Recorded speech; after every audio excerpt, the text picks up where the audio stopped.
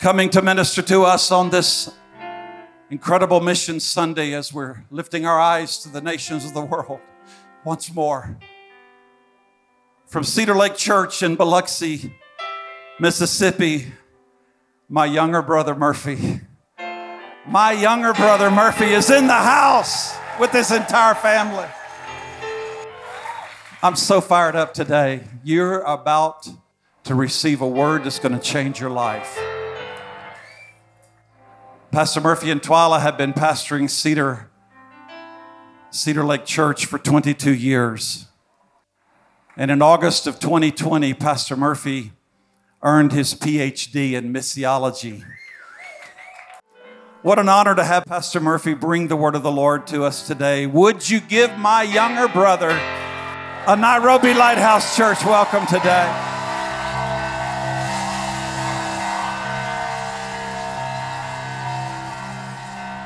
Hallelujah. Come on, give Jesus a bigger praise. Will you do that today? Hallelujah.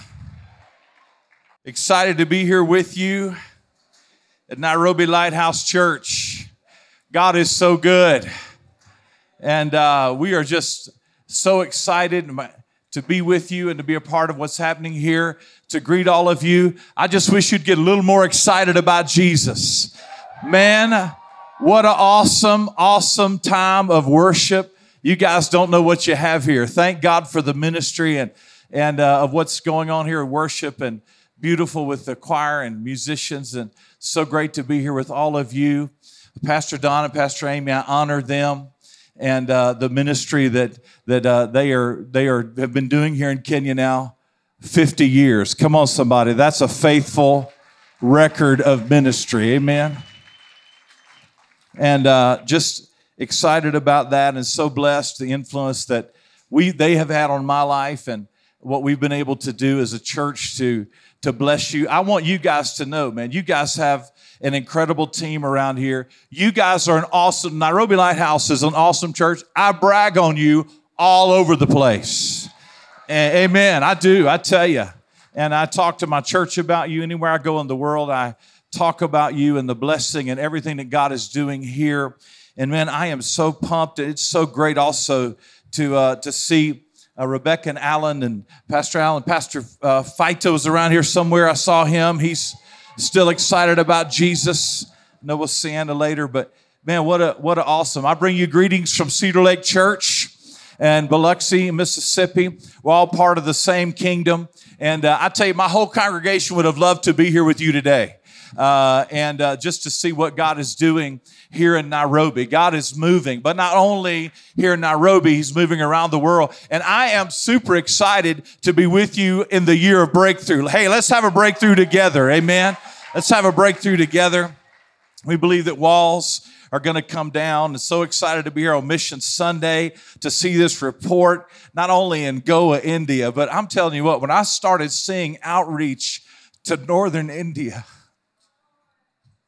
come on, people, when you pray for the unreached world and you just weep for those parts of the world and you see pastors with invitations to go to northern India, you don't know the international impact that is having. How incredible, as well as Madagascar and South Sudan, Zambia, come on, somebody, South Africa. God's moving, and you got 25 nations in your sight. They might as well give up because Jesus is on His way, amen. And so our heartbeats are very similar, as Cedar Lake is also engaged with more than 40 nations of the world and support missionaries, and we're increasing our support to the unreached world, and we're super excited about that. But I want to talk to you today just for a few minutes on the subject of holy passion. And I just want to talk to you about this idea that I think every believer needs to get infected with a holy, I'm going to call it apostolic passion. Something that grips us about the lost of the world that remain, especially those that have no access to the gospel. And I want to stand in front of the church today, and I want to publicly thank my brother, Don, for taking me to Pattaya Island when I was a teenager. The guy that we went with snored like a freight train. I don't think I slept the whole time in that tent. We actually tried to move our cot out onto the airstrip. But that planted a seed in my heart for the unreached world. And I want to talk to you about the passion that we ought to have. You know, I'm from the land of Michael Jordan, LeBron James. Anybody heard of those guys? Larry Bird, who's an amazing basketball player, amazing because he's great and he's white. Can I get an amen from anybody? These guys have something in their DNA. They have something in their makeup. They not only want to beat you in the finals or in the Super Bowl, the Tom Brady's of the world, they want to beat you in every practice. They've got something about them that is just passionate. I've also heard of this guy named Kipchoge. Anybody heard of him? That dude will leave you in the dust, my friend. He made a statement not long ago. He said, athletics is not so much about the legs. It's about the heart and mind. And I've run a few triathlons. I cannot imagine running a marathon in less than 2 hours. Only a Kenyan. Can I get an amen on that? But I love his statement. It's more about the heart and mind. There's something within them that is a passion, that is a drive. They're not just satisfied to do what the next person is doing or even do something that's going to win them in the moment. They've got a drive to be the best. They've got a passion inside of them that goes beyond the normal. It gets them out of bed earlier than everybody else. It keeps them in practice when everybody else has gone home. There's something in them that is passionate, that is driving them. And I'm here to tell you this morning that if we're going to fulfill the Great Commission in our lifetime or soon afterward, it's going to require that every believer of the Lord Jesus Christ pick up that kind of passion in their life, holy passion to see the world reach for the Lord Jesus Christ. And today we're going to go to Mark chapter 11. We're going to look at just a few scriptures here from verses 12 to verse 17 where we see this kind of zeal and this kind of passion in the Lord Jesus Christ himself. As a matter of fact, there's not another place in Scripture where we see Jesus so passionate. And I want you to see the context of it today as we begin reading Mark 11, verse 12. It says, the next day as they were leaving Bethany, Jesus was hungry. Seeing in the distance a fig tree and leaf, he went to find out if it had any fruit. When he reached it, he found nothing but leaves because it was not the season for figs. Then he said to the tree, may no one ever eat fruit of you again. And his disciples heard him say it. On reaching Jerusalem, Jesus entered the temple courts and began driving out those who were buying and selling there. He overturned the tables of the money changers and the benches of those selling doves and would not allow anyone to carry merchandise through the temple courts. And as he taught them, he said, is it not written, my house will be called a house of prayer for a few nations? Is that what it says? What does it say? All nations, but you have made it into a den of robbers. Look at the holy boldness and the passion of Jesus. Look how focused that he is. Scholars believe that the buying and selling that was going on in the court of the Gentiles. And if you know anything about the way the temple was established, there was the Holy of Holies. And then just outside of that was the court where the men would come and worship. And then the next farthest out from the holy place and the Holy of Holies was the court of the women, where the women could come and worship. And then farthest out from the Holy of Holies was the court of the Gentiles. But in the court of the Gentiles, you did not have to be a Jew. You couldn't cross into the court of the women or the court of the men unless you were a Jew. But in the court of the Gentiles, you could be Roman. You could be a Cretan. You could be from any area around there, Assyrian. You could be of any descent, and you could go and try to find Jehovah God. You could go and try to become a proselyte and try to learn how to worship God. This was the place that had been set aside for the nations.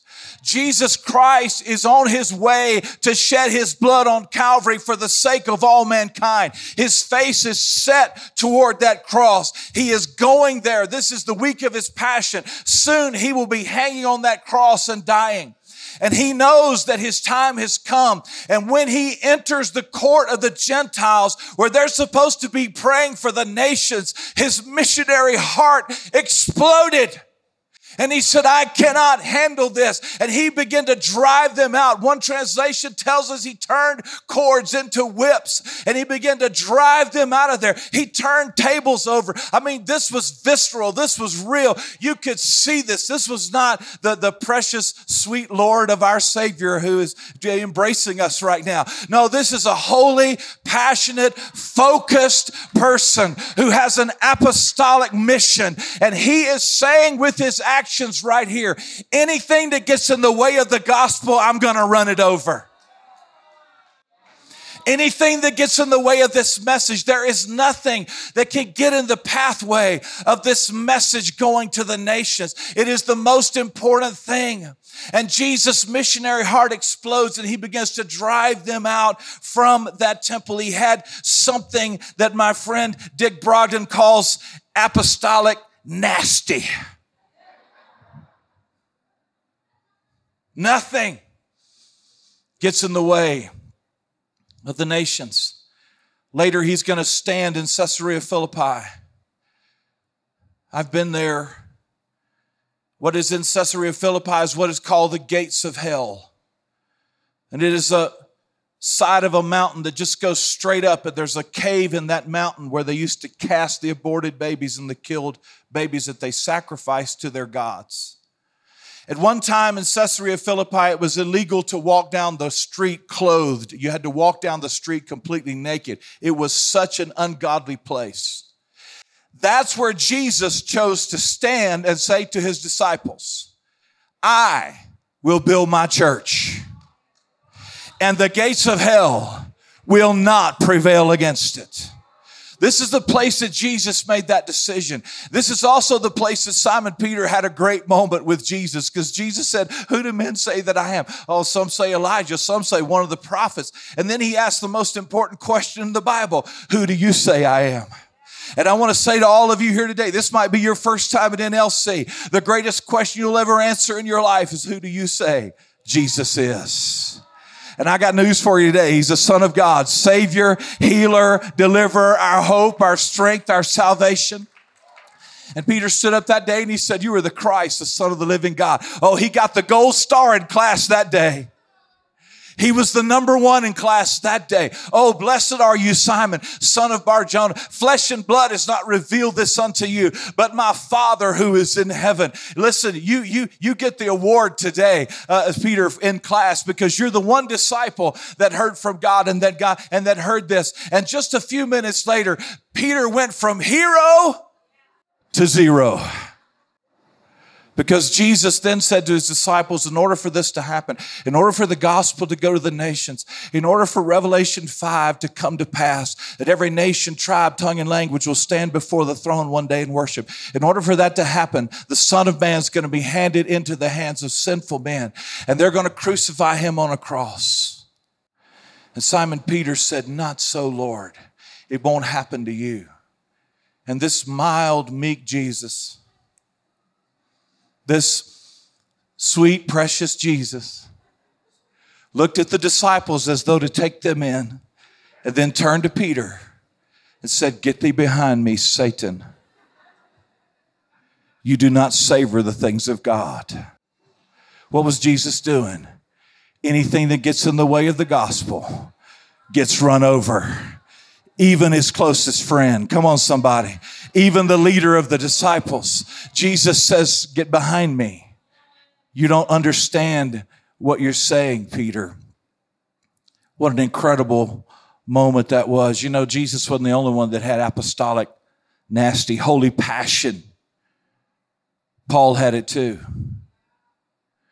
Paul is getting ready for the missionary journey, and Barnabas wants to take John Mark with him. And they began to argue about it, so much so that they had to split their ways and go their separate ways, because Paul said, John Mark deserted me before. anything that gets in the way of the gospel. I can't have it. Peter was beginning to compromise at one point on the law and with the Gentiles. And Paul goes up to Peter, who's the leader of the disciples, and he confronts him to his face. Anything that got in the way of the gospel, Paul ran it over. And I believe if we're going to see the progress and accompanying the Great Commission, we have to get some of this in our hearts as well. Since I've been studying this for 10 years, I studied all of these concepts. And when I began studying it, I would go to conferences. Pastor Don, somebody would say, I think we can fulfill the Great Commission in our lifetime. And everybody would jump and laugh and say, yes, I believe we can. And they would clap. Now I hear that with some different ears, because I understand that the people that are remaining that need to hear the gospel are in the hard places of the world. They're the hard ones to reach. After years and years and years of going into different areas of the world, to this day, right now, 86% of all Muslims, Buddhists, and Hindus do not know a single Christian. And so the reality is that what is happening is that we've been involved in a lot of wonderful things and a lot of great things. But yet we have got to get more of the holy apostolic passion in our hearts. You see, when Jesus cleared out the temple that day, he was on his way to clear the temple out. He cursed the fig tree. And some scholars believe that on that day, Jesus was making a theological statement. His statement was, the fig tree produced no fruit. It is cursed and will no longer have its purpose. And now the temple has lost its purpose of reaching the nations. And so from then on, the ministry of the temple was shut down. Now we are the temple of the living God. But I got a question for you today. If we become unfruitful in our work for God, why should not Jesus shut us down? If we become unfruitful and unproductive, if we say, well, we're just going to kind of keep doing things the way we've always done them. And I know today I'm preaching to the choir because I'm talking to a church that already has apostolic vision. And so today, I just want to encourage you in it. And I not only want to encourage you as a church, I want to encourage you as a person to ask yourself this question.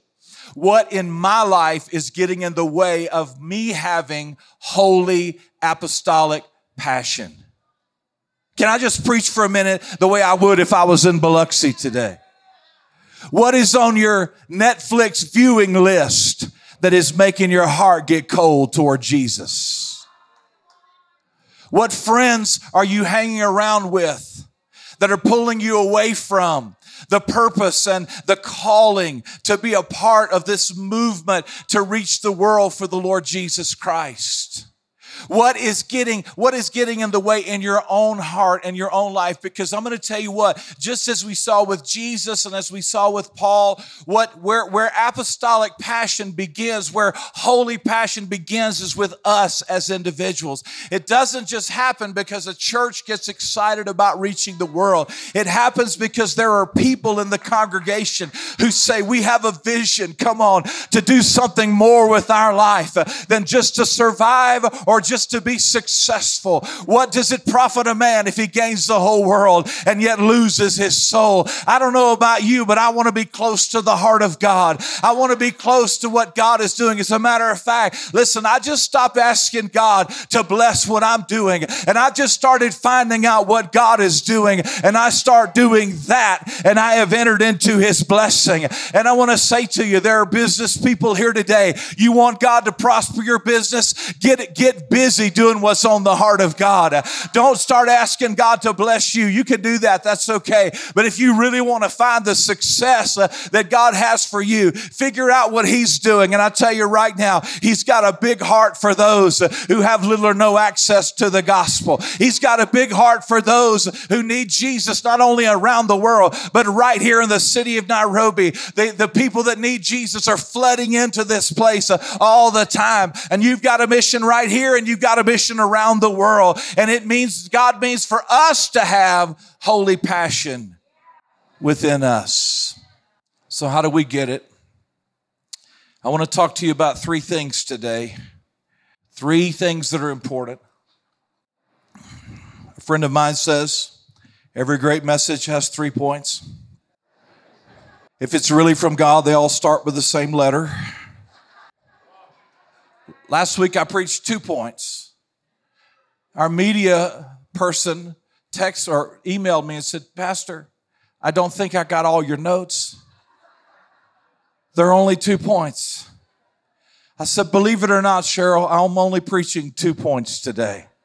I had to go revive her off the floor.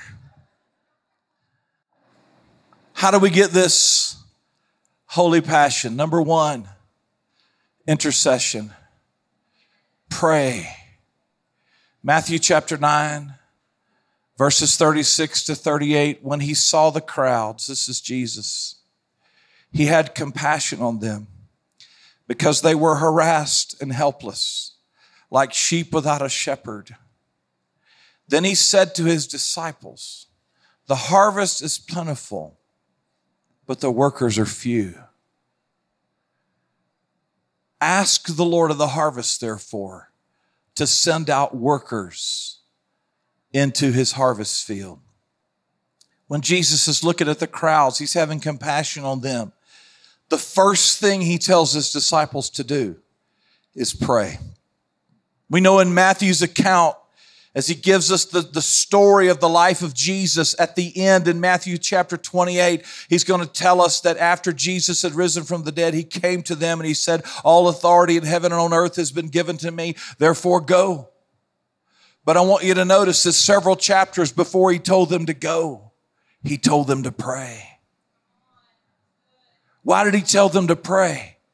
Because you don't want to go into the field of God till you have the heart of God. One thing I know, I've been to some NLC prayer meetings, and people around here know how to pray. If I were, in fact, I have some of the lowest moments in my life asked your church to pray. After Hurricane Katrina had come through Biloxi, it was a 100-year storm. It was a Category 5 hurricane, which meant that there were 175-mile-an-hour winds. And when a hurricane hits the coast, it has the eye, and then everything east of the eye is what they call the bad side of the storm, because that is what gets the brunt of the storm, because it's rotating in a way that you're going to get the first and the worst winds. And we were on the east side, and everybody knew about New Orleans because it flooded, but not many people knew about Biloxi, even though we were on the worst side of the storm. And after that hurricane hit, I remember that we had no power. The roof, back of our roof was out. There were a lot of issues there. We had 50 people in our church that lost everything. 50 families lost everything they had. And I remember I was at a friend's house because they had set up a room where we could sleep. And all of our families were sleeping in an upstairs room because they had set it up where we could have air conditioning. Now, you can take away a lot of things from an American in the South, but don't take our air conditioning. We will fight you for our air conditioning. We will go without fried chicken, but we will not go without our air conditioning. And so we were in that room all asleep, and they came and woke me, and they said, Pastor, you got a call. It was 3 a.m. And I managed to wake up and wipe the sleep from my eyes and go downstairs so I wouldn't disturb anybody. And I picked up the phone, and it was Pastor Don. He said, we're in service here at Nairobi Lighthouse, and we're going to pray for you right now. We were just crawling out from under rubble. Our hearts were just broken at all that was going on. And to have a congregation like you all the way around the world that would cry out to God on our behalf, it meant so much to me. I didn't even know what I was going to say. That was early Sunday morning because, of course, you're 8 hours ahead. I was yet to face our first service. I didn't even know what I was going to say when I got up to speak that morning. And as you begin to pray, suddenly the Holy Spirit dropped into my heart what I was supposed to say when I stood up to that day for my service. And thank God for His grace, and thank you. One of your church plants, Life Church of Memphis, sent a team down. I'll never forget it. They came down. They just stayed for a couple of weeks. They worked. They came to our services and rejoiced. They gave in the offering. They high-fived everybody as they walked through the door. I mean, we were just dragging the ground, and they were just the joy of the Lord personified. And I'll never forget Pastor John Siebling and his team that came down to minister to us. But it was the prayer that made the difference. And Jesus says, I want you, as you begin this process, I want you to start with prayer because it's going to make the difference. If you want to get close to the heart of God, I have a friend that one time was watching a channel on television where they were doing a heart transplant. They were taking out an old heart that had to go and putting a living heart into a human being. And in that process, they have both hearts there, and they're undoing one heart and they're attaching the other one, and that you can see inside what's happening. And why somebody would want to watch that, I don't know, but my friend was watching it. And they're disconnecting one heart and hooking up the other one. And as they're doing it, they're moving the transplant heart closer to the old heart that is beating. The new heart is not beating yet. But as they begin to get ready to do the full transfer, they have to have them beat in sync. And so they start the new heart, they begin it beating. And it's beating at a different beat. But then they touch them. All they have to do is touch the skin of the two hearts together, and immediately they begin to beat in sync. And it gives them the ability to finish the operation, take out the old heart, and put the new one in. And my friend that was watching this is an intercessor. And she said to me, Pastor, the Lord spoke to me and said, the closer you get to my heart, the more your heart is going to beat like my heart. Just get your heart up next to Jesus. That's really what you need to do. So I don't know how to pray and I don't know which group to pray for. Listen, you just get next to Jesus and let his heart touch your heart. It takes intercession. Number 2, it takes inspiration. I love Paul's account of his conversion in Acts chapter 26. Verse 12, he says, on one of these journeys, I was going to Damascus with the authority and commission of the chief priests. About noon, King Agrippa, I was on the road. I saw a light from heaven, brighter than the sun blazing around me and my companions. We all fell to the ground, and I heard a voice saying to me in Aramaic, Saul, Saul, why do you persecute me? It is hard for you to kick against the goads. Then I asked, who are you, Lord? I am Jesus, whom you are persecuting. The Lord replied, now get up and stand on your feet.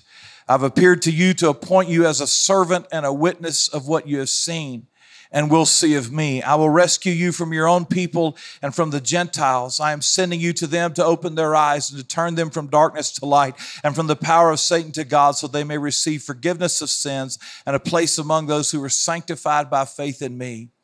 So then, King Agrippa, I was not disobedient to the vision from heaven. I love those words. I've not been disobedient to the heavenly vision. You see, this is deeper than motivation. Motivation comes from the outside. This is inspiration.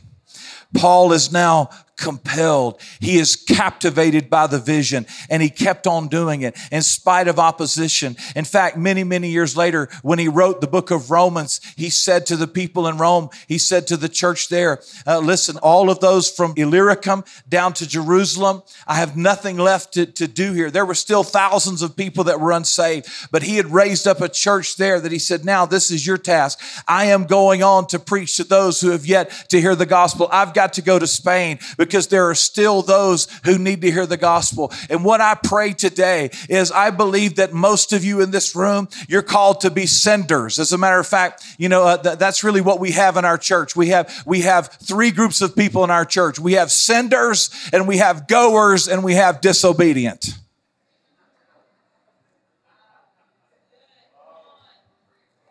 And I pray, and most of you today in this room are senders. And in just a minute, I'm going to give you a charge. But I believe there are also maybe some goers. Some people who say, you know what? I'm really not satisfied with being where the church already exists. I've got something in me that says I'm motivated to preach the gospel where they have not heard. It's on my bucket list, church. My bucket list is to go again to a place where they've not heard the gospel and preach.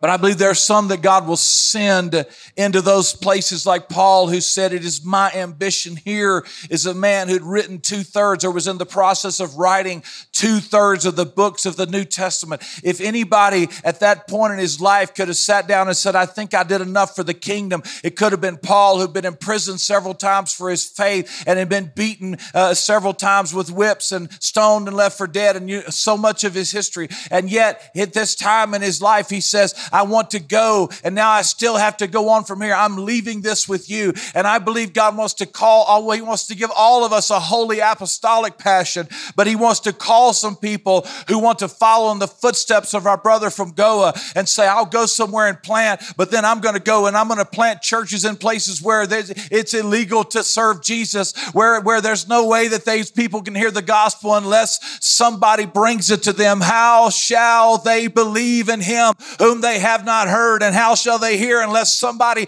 preaches to them? And how shall they preach to them unless they are sent? Come on, Nairobi Lighthouse Church, you believe me? There's intercession, there's inspiration, and thirdly, there's mobilization.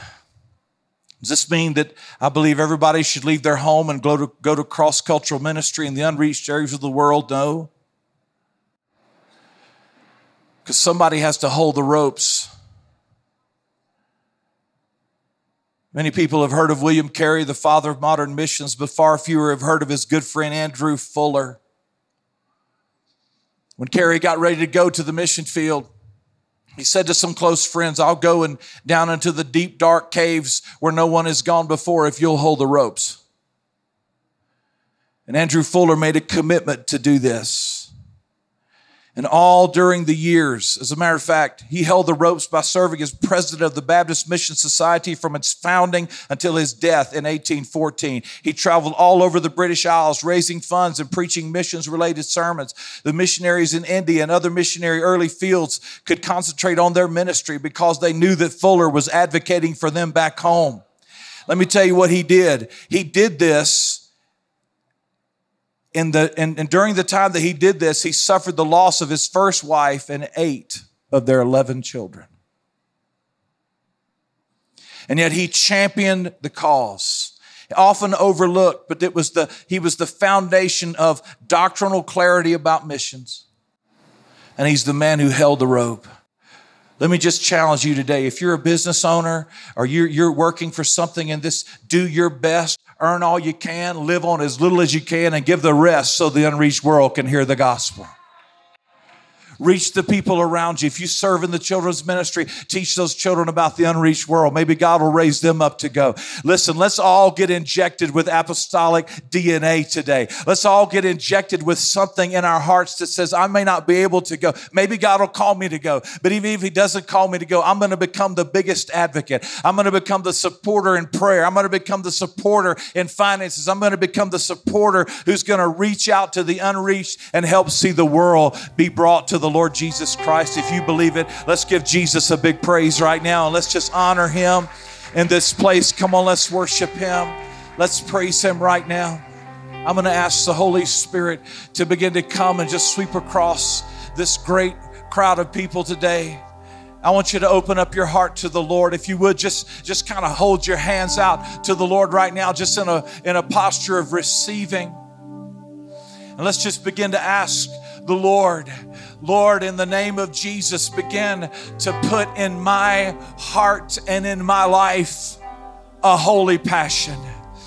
Oh God, I'll go, I'll send whatever it is that you've called me to do. Lord, in this hour, in this moment, you're raising up the church. You are raising up godly men and women who have a call from heaven above to do something greater than just exist, than even just to survive or even to thrive. Lord, you have given us purpose. Lord, you've called us into your kingdom for such a time as this. And Lord, we invite the Holy Spirit right now to begin to stir us afresh. If you want that holy passion in your life today, I want you to lift up both hands to the Lord right now and begin to surrender in an even greater way to the Lord. Let's begin to open our hearts and our minds and our lives. Lord, maybe you want me to go. Maybe you want me to hold the rope. But Lord, whatever it is, I want to have a new passion. Holy Ghost, give me a new passion in my prayer life. Holy Ghost, speak to me concerning the world that is around me, my neighbor that needs Jesus, across the street and around the world, all those that are in need of the message of the Lord Jesus Christ. Lord, I pray you'll put a greater burden for souls on this church than it's ever had, and that Father, Nairobi Lighthouse will continue to expand to all 25 nations. Let the breakthrough that they're having not only be in Nairobi, but let it be around the world, in Sudan and South Africa and Central Africa. That Lord, you raise up churches that are planted for the kingdom of God, that Jesus Christ might be glorified, and that the word of God might go forth with power and might throughout this globe as you've called us to in this day, in Jesus' awesome name. Come on, let's give him the praise. Let's give him the glory if you believe it. Come on, let's honor him today. Let's worship him. Let's worship him. Let's worship him. Can we appreciate him right now? Holy passion. I pray that we are going out full today. I pray something has been stirred within you to rise up and to do something in your lifetime for the kingdom of God. It's time for us to do the most for God. It's time for us, and I believe that. Have a wonderful week. Come on, go out and do something amazing for Jesus. God bless you, and see you next week.